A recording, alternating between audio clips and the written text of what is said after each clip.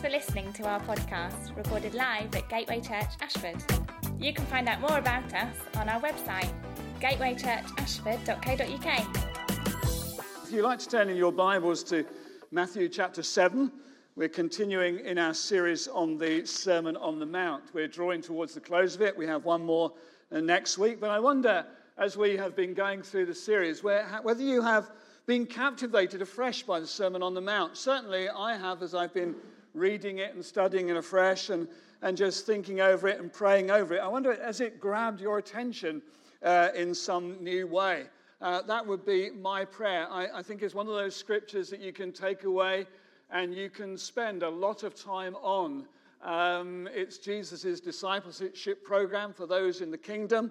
And so by reading it, rereading it, praying over it, reflecting on it, it can make a huge impact upon our lives. And in reading and studying the Sermon on the Mount, I'm convinced if we are to respond to its message, we need a much bigger, a more engaging, a more captivating view of Jesus Christ. Otherwise, what happens is this becomes simply another version of the Ten Commandments. We look at it and we say, well, it seems to me to be a lot of don'ts and a lot of do's. And we kind of get into that mentality where we think this is what Jesus is saying. And that is not what he is saying at all. And so I really believe that if we are to make progress, we have to have a captivating view of Jesus.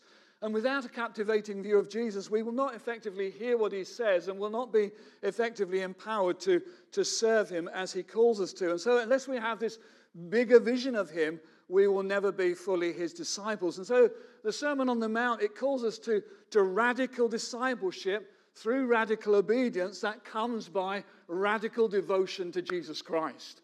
And I think that's the important thing right at the beginning of this message. I want to reiterate again this radical devotion to Jesus, this sense of seeing him as everything, as seeing him as the all in all. The sermon isn't about, as someone has said, sin management, but it's about transformation, how we are transformed through really encountering Jesus, knowing the Father's love and knowing the power of the Holy Spirit in our daily lives. And there's a very real danger when we hear the words, but we don't encounter the person who spoke them. We just get into kind of a Christianese way of doing things. We get into a religious way of doing things. And one of the things I want to commend to you this morning is to have a fresh look at Jesus. I mean, Jesus was absolutely brilliant. He really, really was. But too frequently, holy people are seen to be as unlearned and they learned as unholy. He wasn't some dreamy-eyed prophet, a religious idealist, a spiritual guru.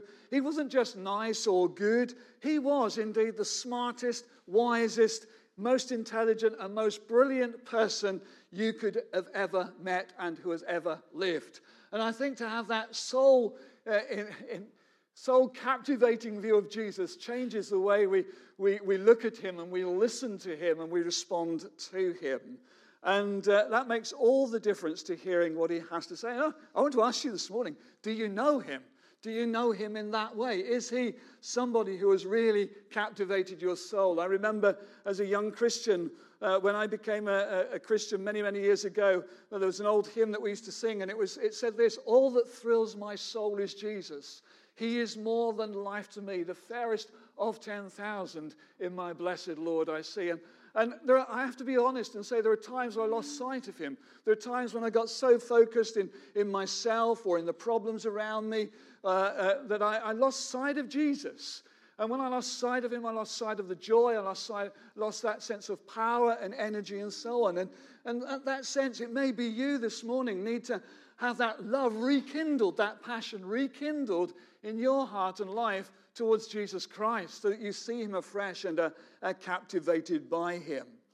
The scripture that we're looking at this morning is probably one of the most misunderstood in the whole of the Bible, and it's usually used in defense. So let's go and just read the scripture, and hopefully it's going to come up on the screen and we can read it together as we go through. So chapter 7 and verses 1 to 12 in Matthew's Gospel. Don't judge others, and you will not be judged. For you will be treated as you treat others. The standard that you use in judging is the standard by which you will be judged. And why worry about a speck in your friend's eye When you have a log in your own eye, how can you think of saying to your friend, let me help you get rid of that speck in your eye, and when you can't see past the log in your own eye? Hypocrite, first get rid of the log in your own eye, then you will see it well enough to deal with the speck in your friend's eye. Don't waste what is holy on people who are unholy. Don't throw your pearls to pigs. They will trample the pearls and then turn and attack you. Keep on asking and you will receive what you ask for. Keep on seeking and you will find. Keep on knocking and the door will be open to you. For everyone who asks receives, and everyone who seeks finds. And to everyone who knocks, the door will be opened. You parents, if your children ask for a loaf of bread, do you give them a stone instead? Or if they ask for a fish, do you give them a snake? Or, of course not. So if you sinful people know how to give good gifts to your children, how much more will your heavenly Father give good gifts to those who ask him? Do to others whatever you would like them do to you. This is the essence of all that is taught in the law and in the prophets. Now, those early verses there, we very often, as I say, use them, and they're very often used perhaps in the wrong way. And people will throw them back at you and as much as say, well, who are you to judge me?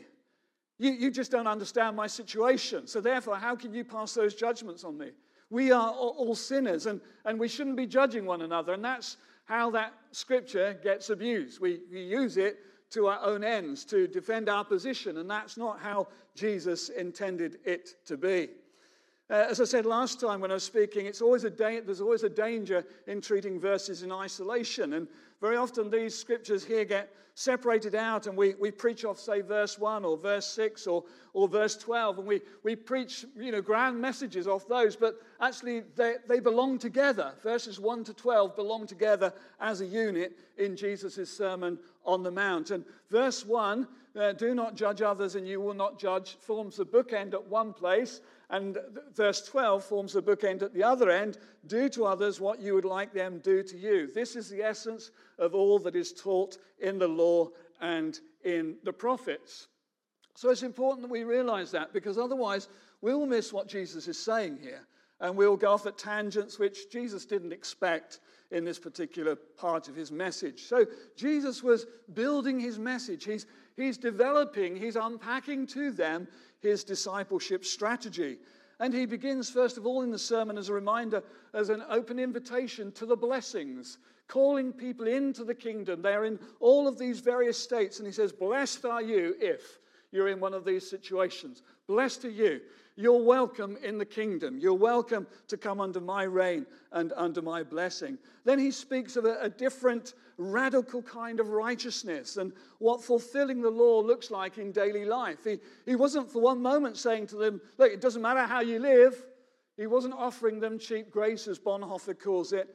He begins to unpack to them this radical kind of righteousness and what fulfilling the law would really look like in daily life for kingdom people. And so it moves us from burning anger and obsessive desires to living by agape or divine love. It takes us to the goodness that goes beyond. Let's be honest, there are people out in the world who do good things. They live relatively good lives. But the call in the sermon is a goodness that goes beyond. That is true love. It goes beyond what we can do for those that we like and takes us to those that perhaps wouldn't normally come within our environments or in our thoughts. And so it moves us from burning anger, obsessive desires to living by this new love, this agape love, this family love that is found in the heart of the Father and leads us to a goodness that goes beyond. Then in chapter 6 we get some warnings about different practices and attitudes that will give us false security and deflect us from living as kingdom people, where we end up dependent on our religious and our moral reputation or on material goods and wealth. And so Jesus is building his strategy. And then you come to chapter 7, and it's about trying to control others through condemnation rather than exercising true family love. It's about being generous and praying for them. It's about really standing with them and working alongside them. Effectively, Jesus is answering in the Sermon on the Mount the two biggest questions that we find out there in the world, the two big life questions. What is the good life? Because in reality, most people don't want to live a bad life. Most people want to know what the good life is. What is a good life and what constitutes a truly good person? And in the Sermon on the Mount, Jesus answers those questions, but perhaps not in the way that they were expecting. So then there is a sequential order, a structure to this sermon, to kingdom life, the one building on the other.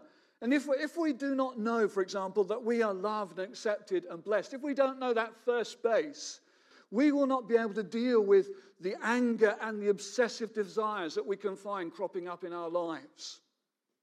If we have been through that process and know the love of the Father, are secure in our identity, then we will no longer need to be promoting ourselves or by reputation or by wealth in whatever form.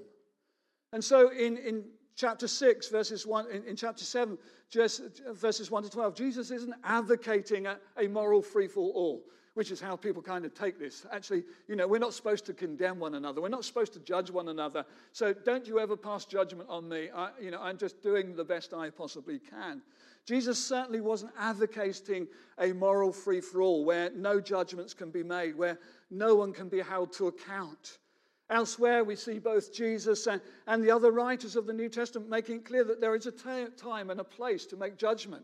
But in all of those instances, it's about being sure who we are when we make those judgments and the motivations that are behind us when we make such judgments. And that is the concern that Jesus has here, and he calls them hypocrites in this particular place. So Jesus was once again turning on the self-righteous of people who thought they'd got the good life together. He was turning on the Pharisees, those who were hypocritical. And he said, look, you guys, you've got a massive beam in your own eye, and you're trying to take a little speck out of your brother's eye. He says, that's totally ridiculous. And I love the way Jesus paints those kind of pictures. Can you imagine them walking around with a massive great plank in their eye and trying to deal with this person over here who's got this tiny little speck in, and I'm trying to get that little speck out, but I've got this big plank in my eye. Jesus is trying to get a point across. These were hypocritical. They were self-righteous. They were quick to point out the faults and the failings of others as a means to have power over them and to control them. But they were quite happy to ignore their own. And we've already seen that a couple of weeks ago in reference to the part on giving and praying and fasting. Judgments are something that we make all the time. The question is, what is our manner of judgment? How do we make them?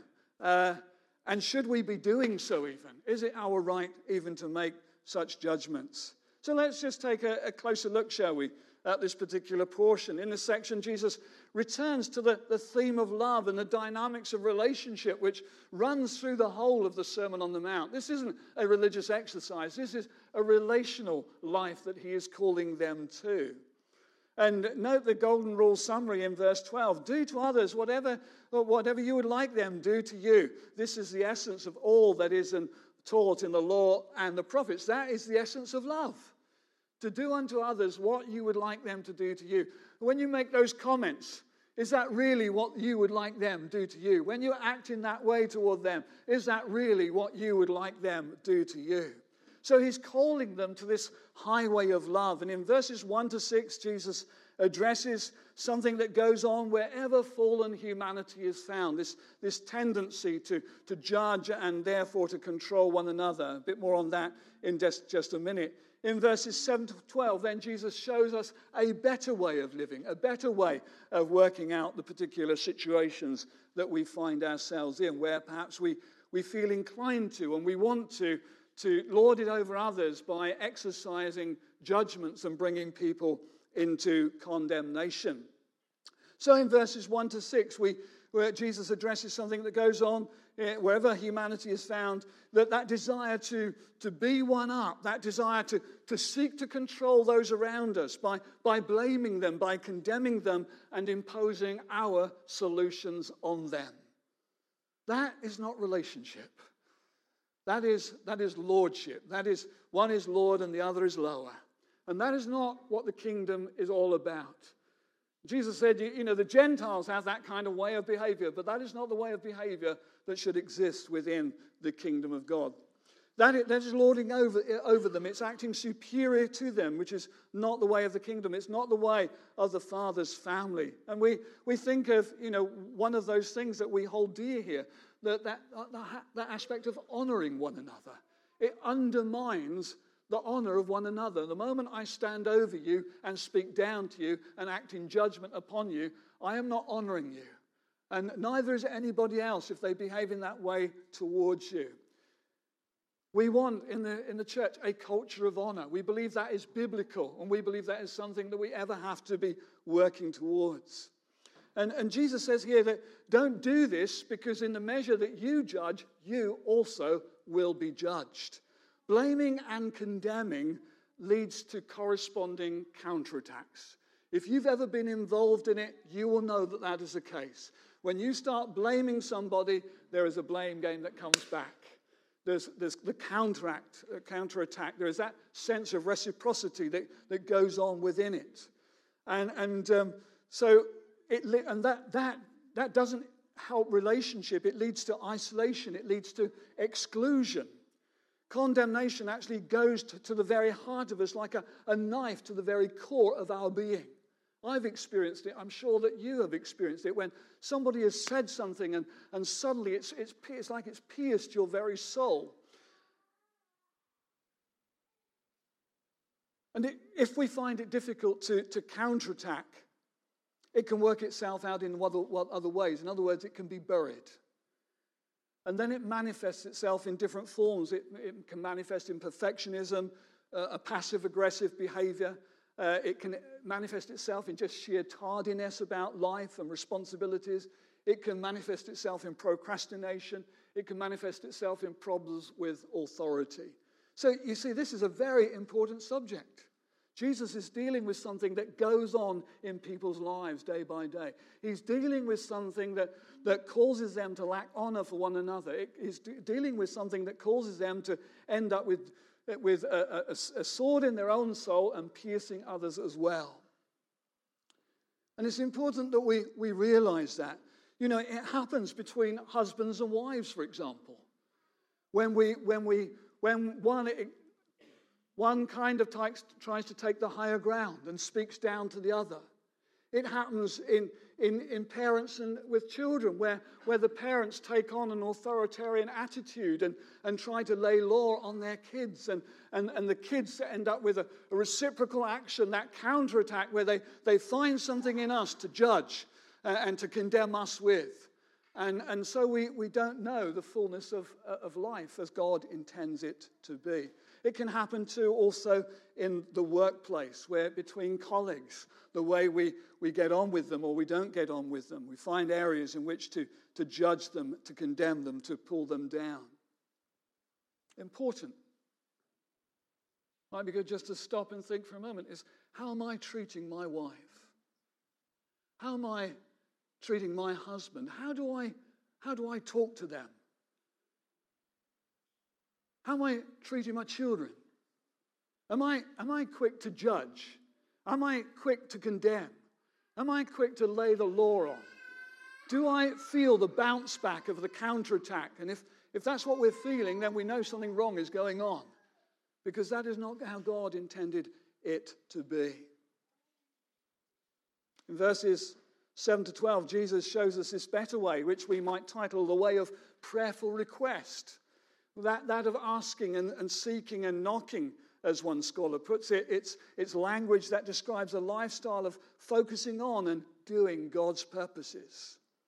So he's turning us from this focus on others to God the Father as the source of stability in all of our relationships. In verse 12, the therefore looks back. Do to others what you would like them do unto you. So he looks back, and as I say, you may have a version there that doesn't have it, but some versions do. Therefore, it builds on. Do to others what you would have them do to you. So Jesus is asking that they treat others like they would treat themselves. They think of others in the same way and on the same level that they would think of themselves. So he shows us this better way. And it's the way of prayerful love. And usually when we look at these verses, we just kind of dive straight in and we look at them and we think it's just about praying to the Father. But actually there's petitioning here that goes on in the family. And so what he's talking about is bringing us to a level where we make request of one another, where we don't talk down at one another, but we live on the same relationship and we make request of one another. We make appeal to one another. And so you keep on asking and you receive what you ask for. You keep on seeking and you will find. You keep on knocking and the door will be open to you. Because everyone who asks receives, and everyone who seeks will find. And to everyone who knocks, the door will be open. This belongs to what goes before it. And if there's something that we need to be doing, it is praying for one another. Do I pray for the person that I'm just about or have condemned? Or am I more willing to act, in that role of God over them, where it's as if I see and I know and I understand and I bring judgment on them? That is not the way of the body of Christ. It is not the way of the kingdom of God. And so we're called to stand at the same level. We're called to love one another as brothers and sisters in Christ. We're called not to stand over one another, but to stand with one another, to pray for one another, to make an appeal to one another. Quite a different way of being. So this whole aspect of the law and the prophets, it's love, this love that goes beyond. True love then does not condemn or blame those around us, as verses 1 to 5 point out. Condemnation breeds condemnation. It simply doesn't resolve anything. It just goes round and round in circles. Judgment is reciprocal. With the measure that we judge, so it will come back to us. It's a principle of life. True love doesn't force things on them. It doesn't give us an excuse to view some people as pigs or dogs and reject them. And I think traditionally this verse has been turned round the wrong way. Jesus wasn't giving us the right to view some parts of humanity as pigs or dogs and therefore to turn away from and not give them the gospel or whatever it is that is referenced in these passages. The reality here is it's about what we're giving them. And so he says, do not cast your pearls before swine. It's the fact that pearls are no good for pigs. Did you understand me? It's about the fact they can't digest that. It's about the fact that it's no good for them. And this, again, is this whole business of, like, I'm over you, I know what's good for you, and you're going to take this. And I'm going to ram it down your throat. And the problem is, you can't digest it. And so Jesus is talking about that healthy love and care that we have for one another, that sees one another grow and mature in Christ and become all that we are called to be and serve him in the ways that he calls us to. So it's not about judging other people as dogs or swine, as perhaps has sometimes been interpreted. It's about actually, is what I'm about to share with them actually right for them at this moment in time? Is it good food? Is it helpful? Will it do them good? Will it build them up or will it pull them down? Will it edify or will it discourage? Will it help them on the road or will it cause them to veer off in some way or other? Let's be honest, sometimes we've done that, where we've tried to lay things on people and they've got sick and tired of the way things we've laid things on them. And so particularly young people, they then veer off when they get the chance and they leave Christianity behind because they didn't get the right stuff right at the very beginning in the early days. So it's not forcing things on them. It's about treating them rightly and feeding them that which is digestible. And so we're called to simply ask. We're called to pray. We're called to seek God's face. And so he goes on. You parents, if your children ask for a loaf or a bread, do you give them a stone instead? If they ask for a fish, do you give them a snake? Of course not. So if you sinful people know how to give good gifts to your children, how much more will your heavenly Father give good gifts to those who ask him? So all the time he's rooting us back in this Father relationship, the Father heart of God. And that is important for us to realize and to think of how we might apply this. Have you been carrying superiority towards someone? Maybe towards your spouse, your husband, your wife. Have you been lording it over your children? Have you been acting the hypocrite so that actually it's thrown back at you? But you do. Have you been acting the hypocrite? Jesus doesn't want to unmask those things to destroy us, but to build us, to grow us, to mature us, to bring us into the fullness of life, because Jesus said, I'm come that you might have life and that you might have it more abundantly. I've been there. I know what it's like. I still find essences of it within me, still, because I still carry fallenness with me. There's a tendency in each of us to, want to act superior, want to act as a judge, when I don't always know the circumstances.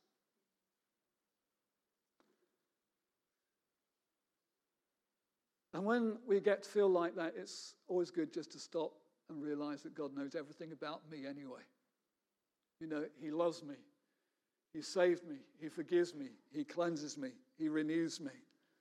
Have you been the subject of judgment or condemnation? Maybe you're here this morning and you've been on the receiving end of it, and you just need to come to God and deal with it. You can't deal with the person who's judging you, but you can deal with your response to it.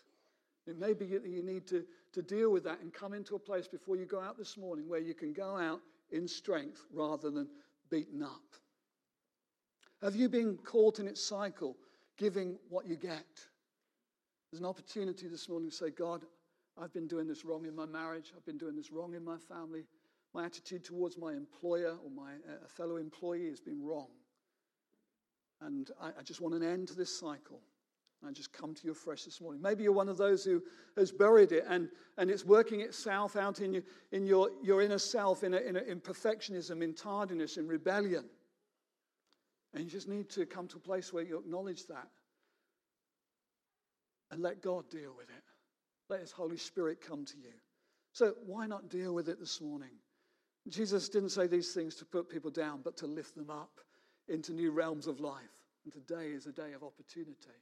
Today it's an opportunity of grace and mercy and goodness and kindness. So let's just stand. I mean, there's an awful lot there, and I have whizzed through that.